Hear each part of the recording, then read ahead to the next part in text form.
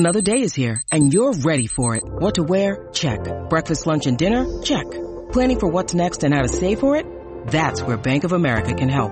For your financial to-dos, Bank of America has experts ready to help get you closer to your goals. Get started at one of our local financial centers or 24/7 in our mobile banking app. Find a location near you at bankofamerica.com/talktous. What would you like the power to do? Mobile banking requires downloading the app and is only available for select devices. Message and data rates may apply. Bank of America N.A., member FDIC. Think you know the Brooks Ghost? Think again. Introducing the all-new, better-than-ever Ghost 16. Now with nitrogen-infused cushioning for lightweight, supreme softness that feels good every step, every street, every single day. So go ahead. Take your daily joyride in the all-new nitrogen-infused Ghost 16. It'll turn your everyday miles into everyday endorphins. Let's run there. Head to brooksrunning.com to learn more. Mother's Day is around the corner. Find the perfect gift for the mom in your life with a stunning piece of jewelry from Blue Nile. From timeless pearls to dazzling gemstones, Blue Nile has something she'll adore. Need it fast? Most items can ship overnight. Plus, enjoy guaranteed free shipping and returns. Don't miss our special Mother's Day deals. Save big on the season's most beautiful trends. For a limited time, get up to 50% off by going to BlueNile.com. That's BlueNile.com. Hello, welcome to the Snooker Scene Podcast. I'm Dave Hendon. Gary Wilson has won his third world ranking title. 15 months ago, he hadn't won any, and he'd first turned professional 18 years before that. So it's quite a run he's been on. Clive Everton once said, and naturally very wise, he said, the biggest gap for a player in terms of titles is from 0 to 1, because once you've won one, you prove you can do it. We saw that with Ryan Day. He took a long time to win one, then started to win them regularly. And Gary Wilson is the same. And Gary Wilson and Judd Trump, of course, have split the home nations basically between themselves. Judd won the first two, Gary's won the second two. Beat Martin O'Donnell 9-4 in Llandudno. The final was no good, really, let's be honest. I mean, we have high standards and we expect a lot. There were moments of drama, but there were a lot of mistakes. I think Martin, like a lot of people who find themselves in the first final, and actually Gary Wilson was the same when he played Mark Selby out in China in 2015. They freed a little bit. It's hard to be quite as confident in that environment with all the expectation, the pressure on you. But that said, Martin O'Donnell had a great week, didn't he? He wasn't on the tour last season, and now he's been in a ranking final. And certainly, as he's in the first year of his two-year card, you know, he's done a lot of the work already in terms of staying on tour and avoiding this sort of revolving door of dropping on and off. So it was a great week. It was really well attended. You know, terrific audiences. Obviously, some of the big names weren't there. Some of them lost early. It didn't make any difference. You know, the Welsh didn't have a great time, as they never really seemed to in that event. But the crowds kept coming, and yeah, it was a good week. It's a well-established tournament, the Welsh Open, and well, Gary Wilson is the winner. And we've had a lot of correspondence. So let's start with Kelly Barker, who was there. She says, well done, Gary Wilson. A great achievement to win one event in a season, but to follow up on the Scottish win with the Welsh is a brilliant feat, and who knows what else he can achieve now. He's building up confidence. It was never a great final, and I felt sorry for Martin, just couldn't really get anything going, and didn't have that semi-final form in the final. I was at the first 4 days of the tournament and thoroughly enjoyed it. Llandudno is a really lovely place to spend a few days, as well as climbing the Great Orme. I saw some really good snooker. One of the highlights was seeing Luca Bressel play near his best again, and that clearance in the final frame against Graham Dott will live long in the memory. We actually saw Graham and his dad in the chip shop later, and he didn't seem downbeat, having just lost. No jokes here about being battered, please. We're better than that. Kelly continues, I think he just admired Luca's play and knew there wasn't much more he could have done, which made O'Donnell's performance all the more astonishing to beat Luca in the quarterfinals. A word too on the young Welsh lads. I think a few of them have a great future ahead. Everyone's hyping up Liam Davis, and I think he'll have his time. But for me, Dylan Emery is the big young prospect.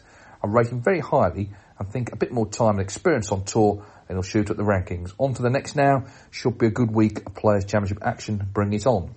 Well, yes, I'm recording this in Telford, Kelly. Thank you for the email.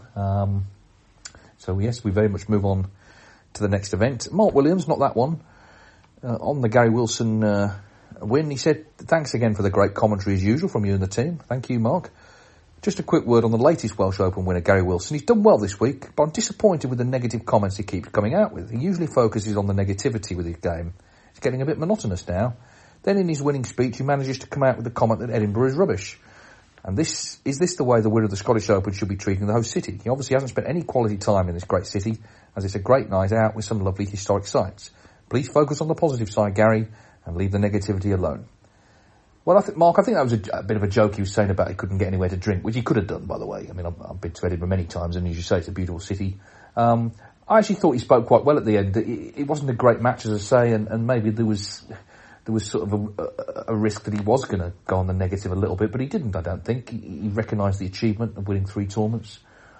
He can be self-critical, but, that's maybe part of a player's makeup. Some players need to be like that, I think. And of course everyone's different. Now Alpha Bonzi has got in touch with his customary 3 questions. He said, after a hot week in Llandudno with full crowds despite the absence of several big names, my 3 quick ones are: number 1, this time last year Martin O'Donnell was on the Q Tour. How hard was the journey from there to tonight's final, and how did he overcome the long, lonely nights? Yeah, I mean, he's spoken, Alpha, about some of those long, lonely nights, some of the dark times, but he did say, he was asked, did you consider packing it in? And he said no. He said, I felt there was something special in there, and he did bring it out, of course. The win over Bruxelles, I thought, was very impressive. And actually the semi-final, the way he finished off against Elliot Slesser, that century in the decider, that'll give him a lot of confidence. Okay, the final wasn't great.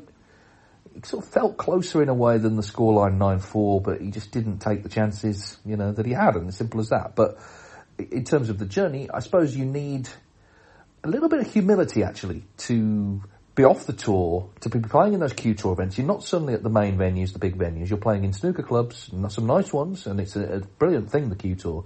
But you're not part of the main tour. And Michael Holt said this as well. You've got to accept that and not be sort of feeling that it's all beneath you. Because if you feel that way, you won't be successful.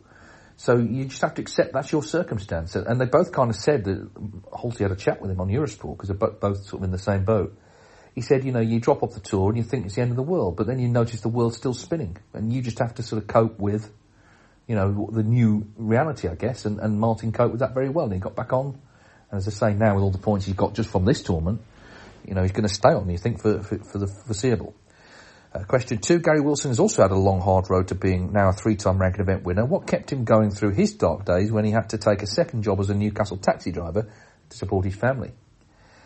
Yeah, when he got on, obviously it was pre-Barry Hearn, so there weren't as many events. He got on 2004, dropped off 2006, and was off for 7 years. People sort of forget this. He didn't get back on until 2013. I think he still played, and maybe when he got back on, it was because he'd had that time away and he got a bit older. He sort of realised, okay, I've got to work at this. I've really got to work hard, and he has done. Whenever you're at a tournament, you go through the practice room. Gary Wilson is invariably on it, unless he's been knocked out, of course. But he is a hard worker. He's put a lot of work in. I think that the sort of grounding he had, and he mentioned Stan Chambers last night after the final. Now, Stan Chambers was the sort of Malcolm Thorne of the North East. He was that grassroots guy who gave a lot of kids a lot of opportunities, just organised tournaments, gave them a structure, coaching, competitions, all that stuff. And I think he's come through that, Gary, and understands that, what snooker's kind of about from a competitive standpoint.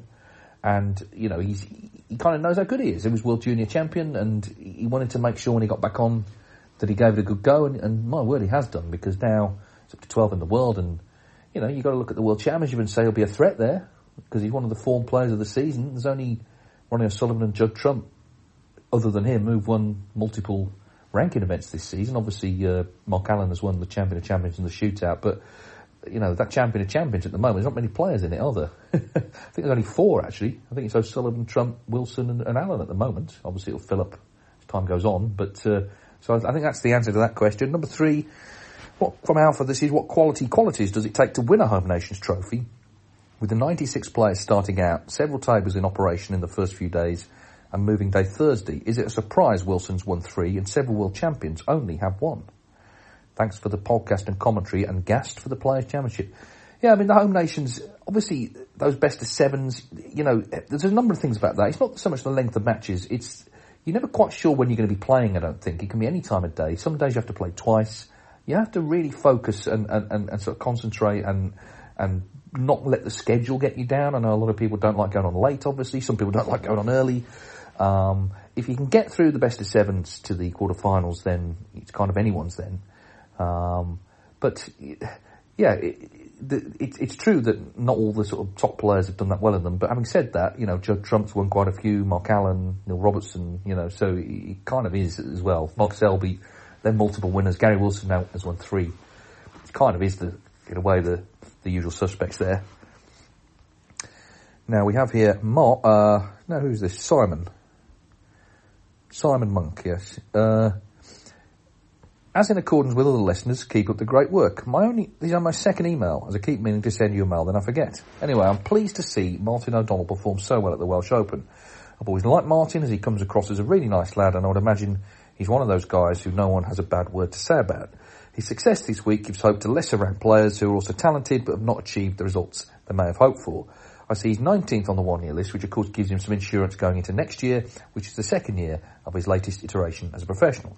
I do hope he can chip away some further victories and cement himself in the top 32. You only need to look at Chris Wakelin, who following some success has maintained form and solidified a high ranking, and Jordan Brown another one. I accept the final of the Welsh was a little scrappy, but understandably in my eyes, as there was so much at stake for these players. It was refreshing to see Gary win his third ranking event, as he's alluded to his tendency to do well in a tournament and then go missing for a while. This win backs up some recent good showings, and to have won 3 ranking events elevates him in status for sure, as there are not copious amounts of 3-time ranking event winners in the history of the game. Well, actually, Simon is the 29th, so it's kind of quite a few, but yeah, it's still relatively elite. Simon continues, he seems to have improved, or certainly become more aware of the need to try and not get as down on himself as he's done previously. He's very on point when interviewed and does not fudge his words when asked about his form. Top-level performers who consistently play at their peak are a rare breed, and snooker is such a tough mental challenge, as form can be so volatile and evaporate for no obvious reason. I will end now and wish you well, sir. Look forward to your podcast review of this latest event. Thank you, Simon. Yeah, I mean, yeah, you're right about the achievement. I think Gary did recognise that, the sort of scale of that achievement himself. As I said, I thought he actually spoke well after the final, because it could have been a downer just because it wasn't the high standard, but he recognised how well he'd done. Phil Spivey, I write this just before the final session of the final between Wilson and O'Donnell. It's been a great week, even though Sullivan and Trump didn't enter. There were lots of other early shocks. It's a testament to the strength and depth of the tour that the quality on show has been so good. Here's a question which may have no real answer. Why is it the Northern Ireland Open and not called the Northern Irish Open, like the Welsh, Scottish and English Opens? Not important, I'm just curious. I don't really know the answer to that. I suspect, obviously you have Northern Ireland, you have the Republic of Ireland. As we know, it's a certain contested history, I think it's fair to say, about that whole island. So it may be that it may have something to do with that. I don't know. I suspect it probably is in that area. But like you say, it doesn't really matter. Now, Phil has also supplied here, and this has been the latest sensation. There's been many on the podcast. But he says, a listener wrote in last time with bread-based snooker puns. It inspired me to add a few of my own. Some of them don't really work, but I like them anyway. Well, we'll read them out then in that case. So we have, I think these are quite good. We've got Deshislava Boshalofa, okay, Peter Ebden, Mick Slice, Ding Jun Wheat, Steve Hovis, maybe that one doesn't work, but anyway, Dino Grain. So these are bread-based snooker players. And it has to be said, Phil, you're not alone in coming up with some, because we also have here Liam McMullen. He says, this is slowly becoming my favourite feature on the podcast. It reminds me of when TalkSport did a thing a while ago. They were doing football player names mixed with biscuits. Top stuff indeed. Hats off to last week's correspondent. He kept the ball rolling with a new topic of bread. I picked up the baton, I don't know whether that's a pun or not, and run with it. Anyway, these are some more... more bread-based snooker players. We've got Mark Kingsmill, Steve Hovis again. It didn't work the first time for me, but anyway, it's come back. Breddy Charlton, Breddy Charlton, Hot Cross Ben Wollaston, Rye and Day, Scon Higgins, Sour Donny Drago. Takes a bit of work, that one. This takes a lot of work. This next one, Chapati Tian Peng Fei. Terry Barra Brithis, can't even say that one. Panatoni Mio, quite like that one. And again, Peter Ebden. And then, for no reason at all, Liam has added some snooker players based on alcohol. Okay, so we've got Matt Seltzer, Dominic Ale, Martini Gould, and Heineken Doherty. And any more of those, of course, we'll take anything on here, as you probably already noticed. Now, I think there's been I think someone else has written in with some. Well, we'll get to that maybe later. Just bear with me a second. Well, why don't we go back to banal meetings with snooker players, because I think we've dealt with most of the key issues already. He says, this is Nathan Brown. He says, I love to hear stories of uneventful snooker player meetings, so I thought I'd share my own. Recently I attended the World Grand Prix in Leicester. This was my first ever event, and I had a thoroughly enjoyable day. Between the two sessions, I fancied a bite to eat, and took the cold walk into town, and decided on a Five Guys. I made my order and sat down. There is me, a Chinese man, and son in the restaurant, and that's it. To my surprise, this man had a cute case with him, and I realised it was Wu Yize having dinner with his father after his loss to Ali Carter just a few hours earlier. I did not wish to borrow them, but we did walk out at the same time. Bother them, I should be, I think. I did not wish to bother them, but we did walk out at the same time. And as he held the door for me, I offered him a well played earlier and better luck next time before walking back to the arena to enjoy some more snooker. That's about as much of an interaction as we want, really. He's held the door, you've offered nice words. Whether he got what you were saying or not, we don't know, but thank you for that. Mark Wright has got another one here. He says, on the subject of banal meetings with snooker players, may I take the liberty of changing that subject to incredible meetings with snooker players? Okay, so this is up in the ante a little bit. He says, I'm a long-time lover of the great game, so bought a selection of tickets for the 2015 World Championship. I managed to get 2 pairs of tickets for consecutive evening matches, so I convinced my girlfriend Deb to come along on the promise of a nice hotel and a meal for 2. We watched Stuart Bingham win his match and set off to a very nice Italian restaurant in town. We were shown to a very nice table next to a large round table with reserved signs all over it. As I sat down, I had a very strange feeling that the large table would be occupied by some interesting people. It was in a nice position and slightly secluded. Sure enough, I'd just started on my poppadoms, and who should appear? Let me list them in no particular order. Jill Saxby, 1985 Miss Great Britain. Willie Thorne, Mr. 147. Ken Doherty, 1997 World Champion. Dennis Taylor, 1985 World Champion. John Virgo, where's the onion bhaji going? Oh, and some bloke that was a bit of a hanger-on called Stephen Hendry. Can you imagine? Snooker royalty sat 2 metres away. I resisted the massive temptation to ask for selfies, etc., as I thought it more respectful to leave them in peace to enjoy their evening. That didn't stop me ignoring my girlfriend all night and shamelessly eavesdropping on their conversation, of course. Poor old Deb. She's got along there in good faith. Anyway, he says, I can tell you it went as you would expect. Virgo got his head down and enjoyed his meal. Willie was regaling the table with amusing tales and anecdotes. Dennis told some awful jokes. Ken supplied the laughter track. Stephen amazingly kept very much in the background and never even had a table place. He just sat behind Ken and enjoyed the company. I remember that Willie remarked to Dennis that Jill, his partner, was Miss Great Britain in 1985.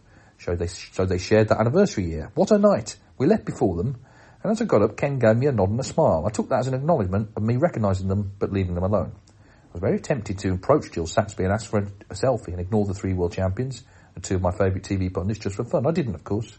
On leaving the restaurant, I excitedly said to my girlfriend, wow, what an incredible evening. Her reply was yes, my chicken tikka masala was delicious. Thank you for the best podcast on the planet. Well, thank you, Mark. And that kind of does fit in because you didn't actually speak to anybody. So I think that does count as a banal meeting. I think that might be Akbar's in Sheffield because I've been there with Joe Johnson and Joe, he knows the owners. So he can kind of get a nice table like that and he quite often invites various people along. We'll take a break from that. We'll go back to the Saudi tournament. We've had some things on here. Rob O'Connor, do you think the prize money for the Saudi tournament was deliberately kept a bit lower than for the World Championship to preserve its prestige? Well, we don't know what the prize money is yet. The total prize fund is lower for the ranking event, but we don't actually know. It's not been announced. I assume you're talking about the ranking event, Rob. It's not been announced what the actual first prize is, but I suspect it will either be lower or they'll have to raise the World Championship. I think the World Championship probably will still be the biggest. And actually, there is a banal meeting here that he's got himself. He said, in 1999, when I was working as a night watchman in a well-known Dublin cafe on Grafton Street, I opened the door to let the cleaners out to clean the windows. The street, as you might expect at 5 a.m, was pretty quiet. That was until the small figure of Ken Doherty appeared from the shadows. Hello, Ken, I said. How are you, he replied, as he continued on his journey in the direction of Ranelagh. Well, there we are, there's a little sighting of Ken. I suppose in Dublin, that's not unusual. Craig Dooley, he's also on the old Saudi subject. I sense you're sick of talking about this, and I know your livelihood is at stake, which makes it a much different argument for you than I. That being said, I don't think growing the game and more money justifies the Saudi thing. Looking at the world today, it's clear that capitalism, free markets and morality do not go hand in hand. Without proper governance, it is therefore up to individuals' business to show some moral courage about how they go about things.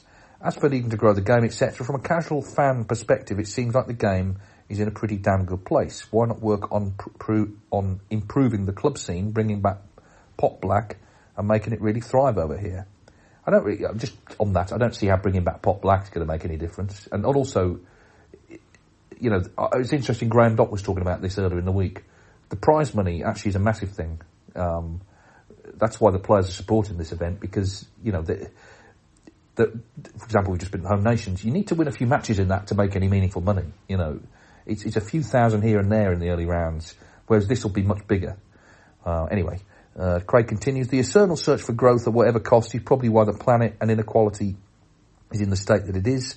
If it was 1935 and Germany offered big bucks to host a tournament, would it be right for us to go there for financial reasons? Presumably not. I think you're a more reasonable, intelligent and ethical person than I am, so I'm not going to go. I wouldn't say that, Craig, at all. More a reflection on how good people get dragged into frankly stinky situations. I would almost certainly be the same if I was in your seat. In other news, it's a beautiful day. Please don't hate me. Well, that's not going to happen, is it? It's just a perfectly reasonable email. No, I mean, listen, I would not, for example, countenance a tournament in Russia right now, because we are effectively at war with Russia over Ukraine. We're not at war with Saudi Arabia. Our government trade with them. Businesses are allowed to trade with them. And sport is allowed to go there. Now, we've got a general election probably later in the year. The Labour Party look like they're probably going to win it. What's their stance going to be to Saudi? Are they going to change that stance? Are they going to be more strict? Maybe then there'll be a situation where sport won't be so welcome there, or be able to go there, or business be able to trade with them. I'd be surprised, to be honest, but it's possible that they may change the stance. But at the moment, the political leadership of our country is perfectly fine with it. More than that, they sell them billions of pounds worth of weapons every year. But that, as I say, that situation could change, but it doesn't mean we should have a tournament anywhere. As I say, I don't think anyone would be pictured up in Moscow anytime soon. And we do have another email, I think, about Saudi Arabia. A lot of people will say you could have sorted this out, before you started recording, but where's the fun in that? Here we are, Jack Carrington. Okay, thank you, Jack. With the new event in Saudi a couple of weeks away, the golden ball and the possibility of 167, what would happen if someone made a 155? Would the golden ball still come on the table? And a player made a 175. If someone made a 16 red 147, what would happen? Is there any news on where the golden ball will actually be on the table? No, there isn't any news. I mean, there was discussion that they were going to put the latest I heard, they were just talking about this, so I don't know how official it is, but they were going to put the golden ball at the start of the frame on the bulk cushion, effectively level with the spots. Slightly impedes the break-off, but anyway. And it's going to stay there until such time as it's not possible to make a 147. So obviously if someone pots a red and a pink, we take the ball off the table. But of course, the danger with being on the table is someone could hit it, someone could knock it in, can you snooker behind it, what would the foul be, all of that. This is the danger when you start messing about. And I spoke to a referee about this who agreed with what I said on the podcast initially. He said, you have to actually have it codified in the snooker rules, because there's lots of things that could happen that no one's thought about. If you look at the shootout, that's a different form of the game. There is a section in the official WPUSA snooker rules on the shootout. Same with the 6 reds. So all the possibilities there are covered in the rules. There is nothing in the rules about a golden ball and a 167 break. You mentioned that the possibility of a free ball and all of that. No one's thought of any of that. We don't yet know exactly where the golden ball would be placed if someone made a maximum. Here's the thing, okay? It's entirely possible that snooker's 200th maximum could be a 167. Or in theory, that's what they're going to call it. Whether it would actually be known as that, I don't know. Which is kind of, crazy in a way. So, like I say, I think it's slightly dangerous when you start messing about. If it's a gimmick for money, that's different. If it's just pop that ball, you get 50 grand, fine, that's jeopardy. That's entertainment. But to start giving it points value, it's just a bit weird, I think. Jack continues, I know I'm a bit late to the party on this one, but snooker dreams. I've had a dream fairly recently that Judd Trump made a 147 and that every colour was on a cushion, even the final black. Not sure how it ended up there after it had been potted 15 times already, but he potted it nevertheless. I also had a dream last year. Now, this is about as niche as it gets, okay, Jack? I also had a dream last year about the World Championship final, and that Tessa Davidson, the current women's world number 10, beat Mark Selby 18-16, but I couldn't remember any more about the dream. Before you think I'm a complete lunatic, this did occur at the same time as a women's event, which I'd seen some of the results for early in the day, so I think it was linked to that in some way. Well, I don't think Tessa's not going to be in the World Championship this year, so that scenario can't play out, but yeah, I'm more interested in the whole business of the balls on the cushions, Jack. I don't know what that signifies, but anyway. It continues. In the last podcast, there was an email from Adam about Mark Williams ripping the cloth at the Crucible. I saw footage of this recently, but it wasn't Mark Williams, it was Ronnie who did it against Stephen Lee in the 2002 quarter-final. I believe it was the second session, but could be wrong. Ronnie missed the blue, threw his cue in the air, it landed on the table, ripped the cloth, and the table apparently was recovered after the session. There's a short clip of this on YouTube if you want to search for it. Thanks for the multiple podcasts each week. It's still the best snooker podcast out there. It didn't win an award though, did it? But thank you anyway for that. Yeah, I don't remember that at all, but I'm sure you're right. I'm pretty sure I just saw Ronnie running past the hotel, actually. I mean, it looked like him anyway, and that's the sort of thing he does, but having said that, it doesn't add a lot to anything, really. Joe in Hungary, thanks for the great and frequent podcast and for the valuable insights you bring. So I have some points to make and would appreciate any thoughts you had. Why is the German Masters best of 9, but has the same prize structure as a best of 7? Usually the longer frame matches have a higher prize fund, like the UN Open. Well, I think with regards to that, I mean, the Chinese events have their own price structure because they have their own sort of promotion and they're just different. Often the money is put up by the Chinese promoters. He says, do you think the newly announced tournaments such as the Xi'an Grand Prix and Saudi Masters, as well as the existing Chinese ranking events, now devalue the home nations? Sounds silly to say, but 80,000 may not be enough to tempt the top stars, as shown by players such as Ronnie Trump Robertson missing some tournaments this year. In other sports, it's very common for top stars to prioritise their schedules. And actually, I think Ronnie is ahead of the curve again on this one. He received a lot of criticism with regards to choosing the lucrative events, but he wants to maintain his ranking as easily as possible, which I think is totally understandable. Yeah, I mean, you may be right. The more tournaments, the more choice for the top players, and it may be that home nations events are the ones they miss. But we've just been at the Welsh Open. It was a huge success, despite a few big names missing. You know, snooker has to sort of, I'm going to say play to its strengths, but it has to understand that the real star is the game itself. And we've seen this week new players or lesser known players come to the fore, and quite entertainingly so. And I think we have to have a bit more confidence in the players actually down the tour that they can entertain. It's not always about, you can't just rely on sort of 3 or 4 people. So you may be right, but it doesn't mean there won't be good events. Joe continues, if there is a 4th major, should it be the Shanghai Masters? Top 16 field, excellent venue and city, big prize fund, prestigious winners for the most part, certainly more deserving than Saudi Arabia. Well, I mean, it's interesting. I always thought the China Open should have been a major. That had more prize money than anything other than the World Championship. Now, that's disappeared from the tour. But this whole thing about majors, it's really just opinion. It's nothing officially written down to say something's a major. We have historic tournaments. Obviously, the World Championship speaks for itself.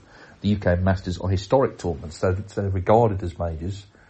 But you can call anything a major, really. And the Saudi Arabian event is going to be massive money, so for the players, it'll be their second biggest event for sure. It just will be. Joe concludes, finally, I was curious what happened to the Indian Open. I searched online, but thought you may have some insight on it. It seems strange it abruptly ended. I'm sure Matt Selt is eager to defend his title. Same goes for Gibraltar. I think Gibraltar was a contractual thing. India, obviously, 2019. We know that 2020 there was COVID, and that you would imagine that was part of it, but I don't know sort of contractually whether that's, they're talking again. I mean, it was on there for a few years. It's quite a popular event, I think. Again, it was one some of the top players skipped. But I just don't know is the answer. But it'd be nice to think that some of these countries, will come around again for sure. Fionn Lynch, I have a couple of questions for you. The first is with commentary. Sometimes when neither commentator is giving insight and the mics aren't off, we can hear a slight murmur as if someone is speaking in the background.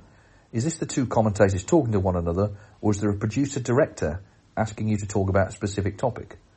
Well, Fionn, it may be the producer or director. They wouldn't be telling us what to say, but they might be giving us some instructions about maybe what's happening during the break, because on Discovery Plus now we have to talk during the ad breaks, or just some general information. So you shouldn't really hear that, but I know sometimes it does bleed through.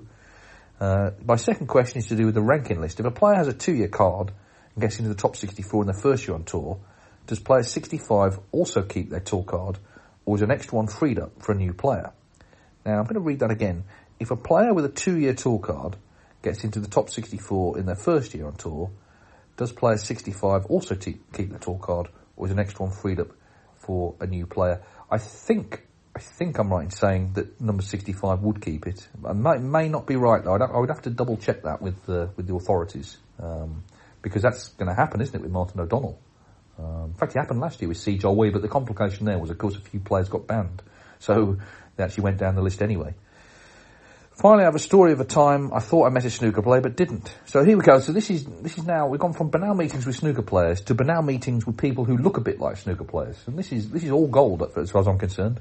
He says, multiple times when I was shopping in my local Tesco, I saw a man who I thought was Martin Gould. It turns out it wasn't him, but another man. The fact we live in different countries probably should have given that away. Well, again, if anyone thinks they've seen a snooker player but hasn't, clearly that's that's absolute gold.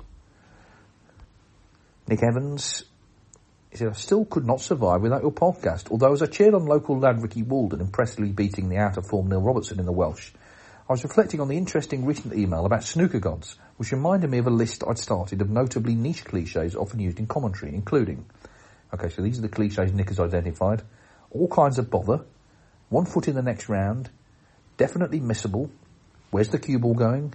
At least those are understandable. These final few would make basically no sense to young or new viewers, okay? He's Granite, Top Draw, and of course Shredsville. Nevertheless, despite your active participation in the proliferation of these, I thank you again for the podcast on your excellent commentating. Yeah, I mean, of course, Shredsville is a phrase Jimmy White has pioneered, if that's the word, to describe people who are in shreds, basically, gone. On this sort of subject, Johnny Metcalf, he says, great work on the podcast. Has anyone else ever called out the misuse of the phrase push the boat out by certain commentators? It's most commonly trotted out when a player is taking on a risky long pot. Push the boat out means to be lavish in one's spending or celebrations. You might push the boat out of your local pub when choosing that overpriced craft beer. You might also push the boat out when choosing to go all-inclusive in Crete, but surely not when playing a snooker shot. Do they mean chance your arm, which means undertake something although it may be dangerous or unsuccessful? This seems to have been going on for decades, completely unchallenged. Or go out on a limb, or push the boat out, and suggest it was started by John Virgo. Poor old JV's been absolutely hammered there, hasn't he? He says, it seems to spread like a disease into the lexicon of other snooker commentators. There's not much here to discuss, I appreciate, but I thought other listeners might now want to keep an ear out for this at the World Championship. Well, yeah, I mean, push the boat out, I think it comes from, is it something to do with when we were sort of at war at sea, and the night before they set sail, I may be wrong about this, but I'm sure I heard this, the night before they set sail, they would have a big party, a lavish party, because they're about to set sail. So that, I think that's where it comes from, push the boat out. It become mangled in terms of usage, but that's true of a lot of phrases, in fairness, Johnny. But anyway, thank you for your, it's a very niche contribution, and we like that. Brian McGovern, my question is in relation to your tweet regarding Martin O'Donnell against Anthony Hamilton. Now, this was re-racked. The first frame was re-racked twice. He says, is there any given rule as to how many times a frame can be re-racked? The answer to that is no. Secondly, what's the longest record for the longest frame in the home nations? I don't know exactly that, but I mean, we've had a few sort of 70, 80-minute jobs. But there was a re-rack years ago in the Welsh Open before it became a home nations event. We're going back 20-odd years now, 25 years. Dennis Taylor, Gary Wilkinson. I think it was 58 minutes or something before the re-rack. But Hamilton and O'Donnell, they had two re-racks, and they were long affairs. It was about an hour and 15 minutes before the frame started for the third time. Basically nothing, according to the record books, had happened. Brian Campbell, I'd like to praise Eurosport for their coverage of the Welsh Open, in particular having Rachel Casey presenting from the start of the tournament once again. It was disappointing in recent times when Eurosport decided not to have a presenter on from the start of tournaments, as the way she interacts with Alan, Jimmy and Ronnie really enhances my viewing enjoyment. One example of her skill this week was when Ronnie and John Higgins were talking about cues. Some presenters like to make it all about them, not Rachel though, as she let the conversation flow between these two greats of the game, which meant the viewers got much more of an insight than if they'd been interrupted. In other news, I had a chuckle at the Slessy's More pun. Well, thank you. Is the influence of the joke section here rubbing off? Here's another collection. Okay, here we go. It's only one here if we can bear it. I think I did this one myself, actually, Brian, but anyway, we'll give it another airing. Why will Mark have a long snooker career? Because he'll never be past his sell-by date. Sell-by date. You see, it's better written down, that. Yeah, Rachel's great. I think most reasonable people agree with that. And she's very good at chat, actually, just conversation. Don't feel like interviews. I think players, when they come to the Eurosport studio, feel relaxed enough to say anything. And that's down to her, largely, making that environment. It's kind of always been like that, actually. Andy Goldstein and Colin Murray were similar. And Ramsey now as well. You know, it's always been kind of relaxed. It feels... I think when they come in the Eurosport studio, they don't have to be quite on their best behaviour. Maybe with some of the other broadcasters, maybe they feel differently. Gary Burns has written here about an incident in the Jack Lazowski Gary Wilson match at the Welsh Open. I'm not going to read the whole email, Gary, because I think part of it could be possibly libelous, or at least deemed that way by lawyers. But you lay out what happened here. You say, the match finally poised, Jack was snooking on the red, so this was in the decider. Snook on the reds behind the green. Jack played an easy swerve and hit the red. Gary, who was standing behind, called a foul and said the green had moved. Jack said he didn't know and the ref said green didn't move. Gary then turns and asks the crowd if they saw the ball moved. Put the video up here. I have looked at this. You describe it as gamesmanship, and you thought Gary's behaviour was disgraceful. The ref should have stepped in. And as I say, you then make a few statements, which I'm not, if you don't mind, I'm not going to read out. But in terms of what happened, I certainly don't think it was a foul, because Jack played the shot at such pace. I think you would have seen the green move. You'd have to have seen it. It was very close to the green. So I don't think it was a foul. Gary Wilson first, he said he thought he saw it move. Then he said he thought he heard it move. And Jack sort of said, well, which is it then?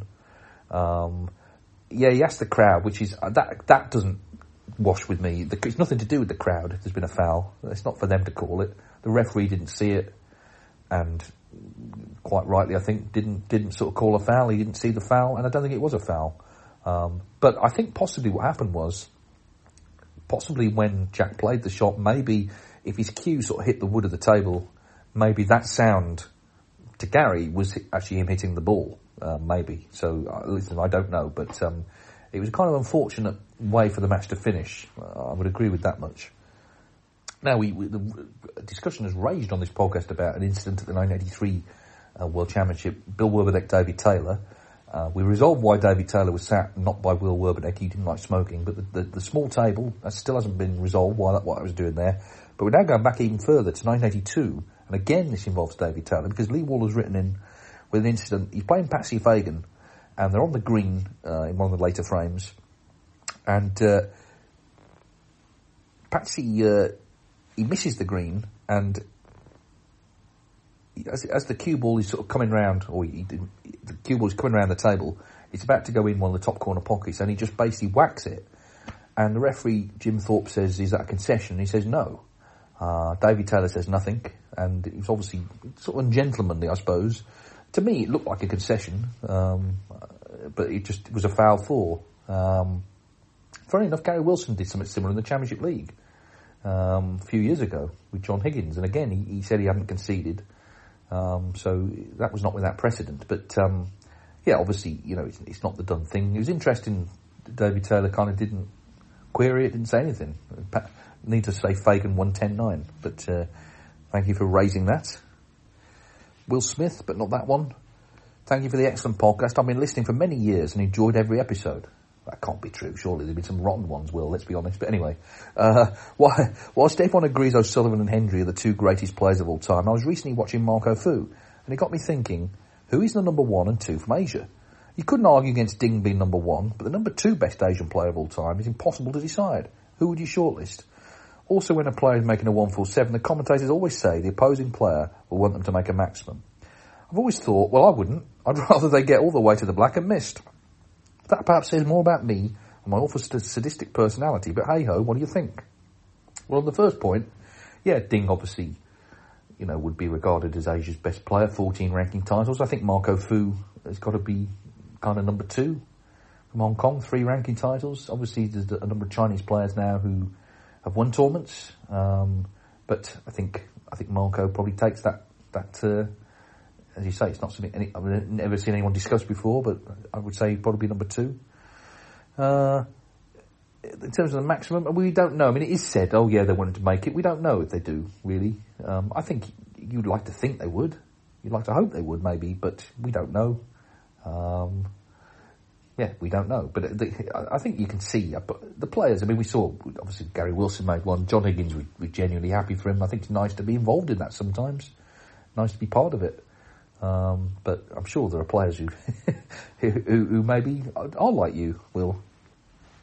Now then, Paul Mastrelli writes, many thanks for your continued words of wisdom on your podcast and how fair you are with balancing different points of view on the current snooker issues of the day. Thank you, Paul. I messaged a couple of years ago my very detailed analysis of how the British Open could be better structured in terms of scheduling. At the time you said that if World Snooker went along with my recommendations, then you would consider me a genius. Alas, this did not happen, and soon after this, World Snooker began to go back to pre-qualifying for those outside the top 16, and then the winners would play an FA Cup format alongside the top 16 at the televised stage, so there you go. Anyway, I'm back with my next message, meetings with snooker players. I'm from York, and in 2012, I was in my local snooker club, the Castle, in York. I was there with a few friends. We were sitting around a table, and guess who popped in for a good half hour? Only John Parrott. He asked if he wanted to sit with us, and of course we obliged. Most of the conversation was about the snooker in York that week and all things Everton. He even paid for a cup of tea, and then within half an hour he was gone. This is probably not counting in your banal section, but I wanted to share a great snooker meeting anyway. Yeah, it's a bit too sort of chummy, that really. Too many words were exchanged, but I'm glad that you had a good time. Paul continues, I was very pleased to hear that Dave Farrer is a fan of the Snooker podcast. As a family who loves watching Serie A football and hears fantastic commentary of Milan, Juventus, Roma, etc., it's great to hear that he also listens to this podcast and was part of the famous 2020 semi-final commentary for the BBC. Just a shame that these days TNT Sports would rather put him on commentary roster for the French League instead of Italy, which he's done for over 20 years. We miss you not shirking any topic on the Italian game, Dave. Anyway, that got me thinking, which non-snooker commentator, apart from Dave Farrer, could also fit into snooker commentary with Mr. Studd, Mr. Yates, and of course yourself, Mr. Hendon. Intrigued what your thoughts are on this, and any listeners too. Keep up the good work on the pod. Well, thank you, Paul. Well, I mean, Peter Drury years ago did it on ITV. Of course, he's now Sky's top football man and a top football commentator in general. I mean, Shaw Taylor years ago in the 70s commentated on snooker. Now, Shaw Taylor's a name not everyone will know, but he presented a program called Police 5, which was essentially, trying to locate criminals and get them locked up. So the crime watch of its day, really.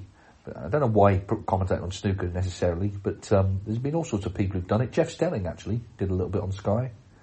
But I think in terms of that lead commentator role, I think you do need some sort of background in the sport. I mean, I was a journalist in the sport. Phil Studd was a journalist in the sport. Obviously, Phil Yates the same. So we all kind of had that grounding because it is a kind of journalistic role. It's hard to just sort of come in, even if you're enthusiastic. Having said that, we had at the BBC Wales, Andy Stevenson was a sort of new voice to a lot of people, a journalist, a commentator. So there'll be people emerge, guaranteed. Like you sort of say about players, who are the next top players. People will come through. But it's kind of it is a bit specialist snooker because it takes so long to play. So I think sometimes if you hear a new voice, one of the common sort of mistakes they make is they do a lot of research, which is good, but they get everything they've researched out quickly, and it leaves them with nothing left to sort of do for the rest of the broadcast, and that can be problematic when you're in a long match. But I'm sure there'll be various voices will emerge in time. Now, Michael Waring, my question is relating to qualifiers for events and them being held in England. For example, the recently announced event in China, the Xi'an Grand Prix, World Snooker Tour have announced that qualifiers will be held in July and the venue stage in August. I think it's fair to assume that the qualifiers will be held in England. If so, anyone who doesn't live in England will have to travel to the qualifiers in the hope of them being included in round 2 in China. This, of course, doesn't include the first round matches that are held over. It appears to me that round 1 is played mostly in England, simply to save the UK-based players from having to travel too far in case they don't get through the first round with no prize money. But then again, the £20,000 per season changes all that. The players who make it through but then lose could now be financially worse off than those who lost in round one, as any prize money would simply be part of the 20k they didn't win over 20k that season. Of course, they have had the chance to earn more by winning, but it seems to me to be a nonsense to favour the UK-based players in this way. Anyone from Europe will have to travel to England, then go home, then out to China if they've won in England. I realise there are cost implications for World Snooker Tour, but I would expect the overall cost to be less for each tournament if they were staged in a similar format to the pre-COVID Home Nations events. Tiered draws would further enhance the events by giving lower-ranked players the experience of travelling to events worldwide with more chance to progress to later stages. Also, the calendar will be less congested without the need for extra weeks for qualifying. Overall, a full event staged in the host city must be better than the UK-centric approach of today. Thank you for your patience if you read through this. Well, I have done, Michael. Yeah, I mean, everything you say makes total sense. It is done for cost reasons, but of course, cost reasons, as you say, for the British players, for the international contingent, it can mean, if you're a Chinese player, particularly at that time of the year, as you say, coming back from China to play a qualifier in the UK to go back to China. It's supposed to be the World Snooker Tour. It's always been like this, always. And there's always been international players who have had to basically base themselves in the UK. It's never been satisfactory, but equally, it would be a lot of cost, clearly. And also, it's not just cost. I think, do we want the whole tour to be going out to all events? Because the matches just get lost. You're not watched by anybody. Now, you can say it's the same in qualifying, I understand that, but in an 8-table setup, 3 sessions a day, the matches just get sort of lost. So I'm not against sort of limiting the field going out there. I think the ideal field is top 16 and 16 qualifiers, personally, at the venue. But then, as you've already identified, it does mean that non-British players are going to have to qualify somewhere. Should the qualifying be, in the country the tournament's played in? You could make that argument, definitely. I think there'd be uproar, frankly, from the British players in terms of the cost of going out there. But, it's supposed to be a world game, isn't it? But it's one of those kind of no right answer, really. Whatever decision you make, someone will be against it, for sure. Richard Radcliffe writes, I've recently been watching the Welsh Open, a highlight of the season, for sure. Llandudno is a wonderful venue and the crowds have been excellent. It really feels like a special week. It's also been most refreshing to see, with the absence of Trump and O'Sullivan, others take the spotlight. And with snooker's rich array of characters and personalities, this is a wonderful thing. But the main focus of my email is age, promoted by an intriguing talk during commentary in the Dale Moody match, specifically Dominic Dale potentially becoming the oldest champion ever. Of course, spoiler alert, Dominic did lose in the quarterfinals. With so many players at the top of the game, well into their 40s, this is an increasingly fascinating topic. I decided to investigate through the merits of ranking and non-ranking tournaments, and their relevance makes this a touch muddled. Okay, so snooker's oldest champions, we've got number 1, Ray Reardon. He won the non-ranked International Masters in March 1983, aged 50 in 5 months. Reardon's last ranking victory was in October 82 when he won the Professional Players Tournament. It was 2 weeks after his 50th birthday. Second is Eddie Charlton, who won Pot Black in 1980, 2 months after he turned 50. Third, Mark Williams, who recently won a tournament in Macau around Christmas. He was 48 years and 9 months. That was more of an exhibition for me. I'm not sure that's counted, Richard, as an official tournament. But anyway, Mark had his last ranking victory in early October, winning the British Open. He was 48 years and 6 months. Ronnie O'Sullivan recently won the Grand Prix, 48 years and 1 month. John Higgins won last season's Championship League, 47 years and 9 months. John's last ranking victory was February 21. He was 45 and 9 months. Incidentally, those players occupying 6th to 10th place on this oldest champions lists are Joe Perry, Rob Milkins, Doug Mountjoy, Nigel Bond and Anthony Hamilton. And the oldest players on tour currently, from oldest downwards, we've got Jimmy White, Stephen Hendry, Ken Doherty, Anthony Hamilton, Rod Lawler, Dominic Dale, Fergal O'Brien, Mark Davis, Andy Hicks. They're all players over 50 or 50 or over. I'd argue it would be a major surprise for any of these to win a tournament, but it's not impossible. But it would certainly be no surprise at all if Williams, O'Sullivan and Higgins, all still elite players, all turning 50 next year, were champions for a good few years to come. There's every chance of Ray Reardon's age record being broken in the next 2 years. And then over the next 10 years, it'll be fascinating to see who follows. The following players are all 40 plus, so we've got still on tour. There are a lot of players 40 plus on tour. Joe Perry, Robert Milkins, Stuart Bingham, Graham Dott, Matthew Stevens, Marco Fu, Barry Hawkins, Ali Carter, Brian Day, Stephen Maguire, Dave Gilbert, Neil Robertson, Sean Murphy, Ricky Walden, Mark Selby, Tom Ford. Which of these players will still be the elite in their 50s? It'll be fascinating to watch. Yeah, well, quite a few of them you could definitely see. And I interviewed Ray Reardon last year, and he actually said he thinks Ronnie will will break his record of oldest ranking winner. And as you say, that's not far away now. It's could happen in the next couple of years, Richard. Thank you, Richard, for that. Now, last week, I ended by saying that Paul Dempsey had emailed in, and I would address the point he made in this podcast. And I'm sure Paul's listening, thinking, well, come on then. When are you going to get round to it? Well, we're going to end, Paul, by going through some of the points you've made here. There's quite a few of them, but I'll do my best to address them. He says, I'm ashamed to say I've only recently discovered your podcast, which is now essential listening for me, despite enjoying your commentary on Eurosport and ITV for many years at this stage. I do have a number of questions for which you may be able to answer. Apologies if you already answered similar ones in recent times. Well, the first one, safety success, we did discuss that last week.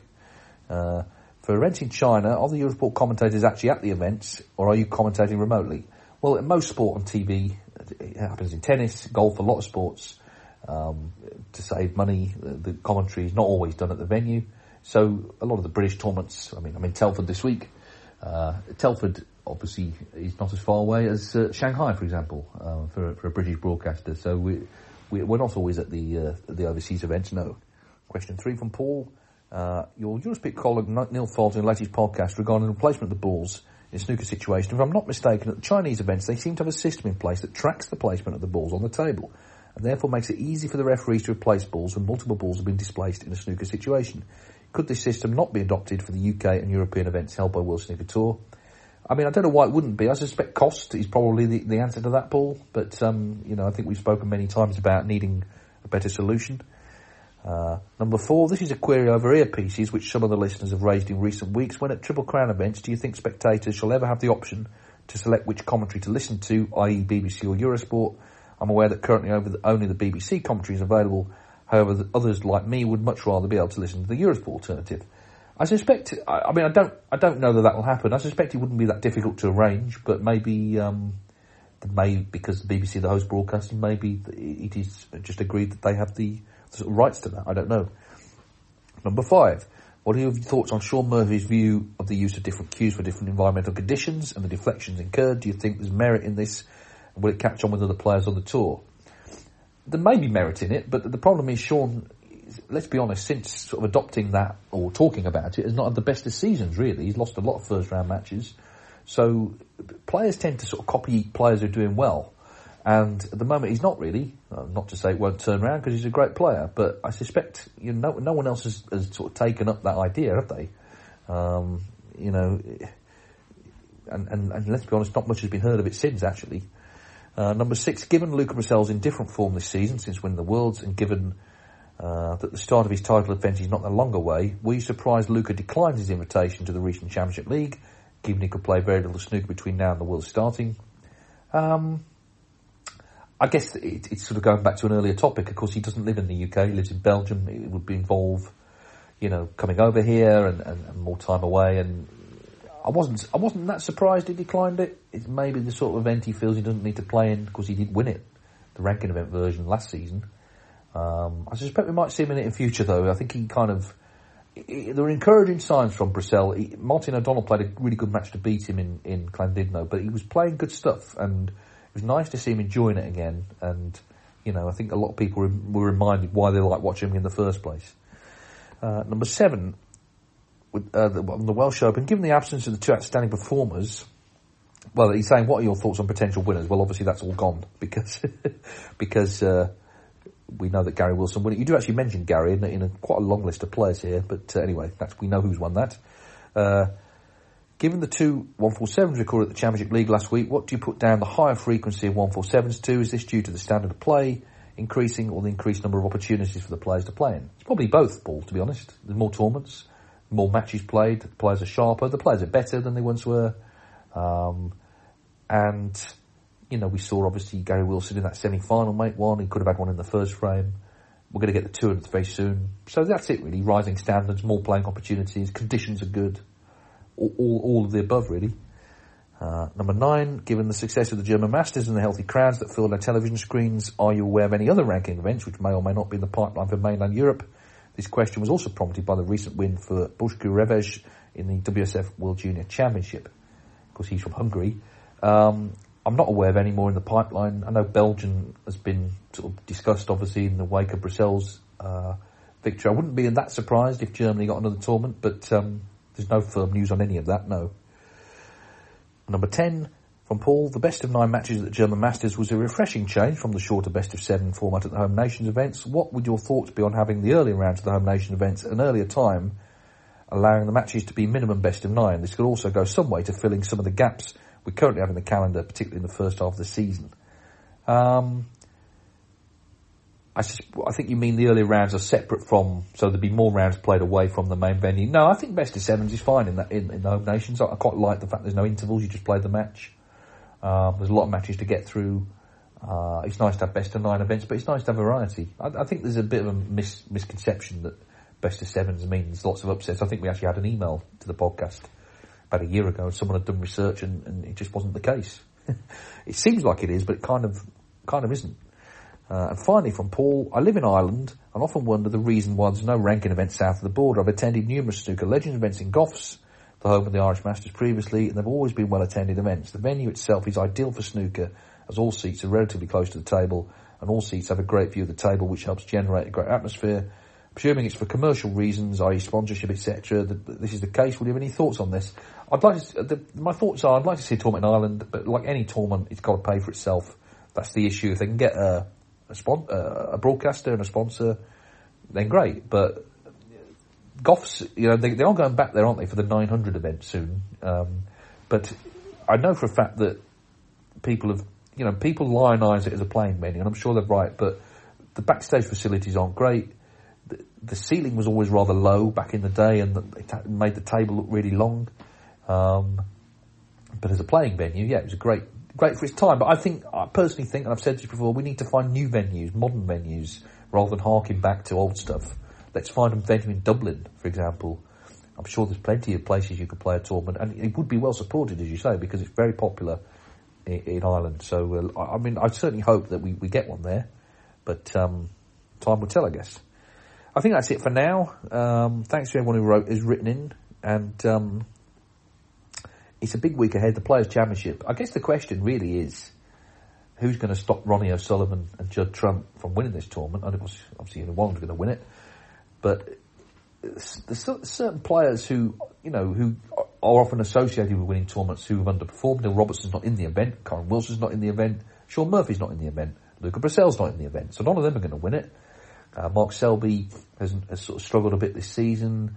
Mark Williams won that British Open, but that was a while ago now. Zhang Anda's success was a while ago now. Obviously Gary Wilson coming in, will be feeling confident, and you got people like Ding. Obviously John Higgins has been threatening to win something, but you kind of do look at it and you think, well, O'Sullivan and Trump, and let's be honest, particularly O'Sullivan, it's kind of made for him a little bit this event. So let's see. He starts out against Zhou Yulong on Tuesday night. But I think he's quite a heavy favourite actually this week. But we'll see. You never know in this game. Mark Allen obviously is in there, and there's a few other players in there you could see causing trouble. But at the moment, it's sort of different to what we've experienced maybe in more recent years. That the titles, it's quite a small group of people winning them now, and there's a notable group of people who are not winning them, and it's whether they get back to winning ways before the end of the season. Most notably, of course, at the World Championship. Just one bit of news, the Championship League, the winners group has been moved it's supposed to be March 1st and 2nd, it's been moved to the 12th and 13th. And the reason for that is that there's some players involved in that who are also playing in the Riyadh Masters, and they're flying out on the 2nd, so obviously they can't play that day. So they're moving it to the middle of that week, 12th and 13th. Still, the 4 days after the Players' Championship will go ahead as planned. But that's it. It's a very busy time right now, and that's good. That's what we like. And I think next season, looking at the tournaments we're already aware of, it's going to be, I believe we're going to be starting in June with the first event. So, it's going to be a long old season, but that's good. People have said they want to be busy. I always think it's worth calling people's bluffs. If they say they want something, give it them and see what they say then. And speaking of which, if you're in the UK, we've got commentary on the second table this week on ITVX. Michael McMullen and Joe Perry will be at the coalface there. They've got a great match tonight, actually, as I record this. Ding Junhui, John Higgins. But you can watch the second table on that. So every shot, every ball is covered this week, which makes for a good week. I think this will be nice to be back in Telford. We've not been here for a while for a tournament. It's always been sort of well attended, nice area for snooker. So all is good, I think, as we're now 2 months away from the Crucible stage of the World Championship getting underway, so it really is proper sort of snooker time. Congratulations again to Gary Wilson. Be interested to see how he goes this week, whether he could win another one. And, that's it with members, of course, of the Sports Social Network. They have other podcasts to check out. And, of course, I mentioned Rachel Casey, or someone did earlier this week. She's on the Frame podcast with Shabnam this week. Phil Yates was on that recently as well. So you can listen to that. And obviously all the other podcasts as well, from the usual offices. Speaking of which, I listened to the award-winning, as we must call it now, 147 podcast with Phil Seymour and Sean Murphy. And Sean every week on that does a rant. And this week it was about hotel rooms that look different on a website to when you actually get there, which is all well and good. But I think those two need to tackle the real issue. When the real issue is this, okay, I'm going to leave you with this. The state now of do not disturb signs. It used to be in a hotel, you had a sign, and on one side it said do not disturb, on the other side it said please clean my room. All very clear, everyone knew where they stood. Now, they have these sort of strange phrases, and you have to try and work out, well, does that mean I'm in the room or out the room? And literally, I stayed in one last year, and it's it said on one side, living my best life. Now, does that mean, am I living my best life in the hotel room or outside the hotel room? You kind of reason it's probably outside, you would hope so. But it's not clear, and it's quite often not clear to the people who clean the rooms. I've had people come in to clean the rooms because they don't actually, it's not clear from what's written on that bit of card whether it's clean the room or don't clean the room. Why we had to change it, I don't know. I suppose this is just a general example of the decline of civilization, but I think that should be Sean's next rant there. The state of do not disturb signs that are not clear whether it's you want to be disturbed or not. An odd way to end, I know, but that's it. You can email us, snookerscenepodcast@mail.com. That's snookerscenepodcast@mail.com. But for now, as we always say, it's goodbye-bye. Sports Social Podcast Network.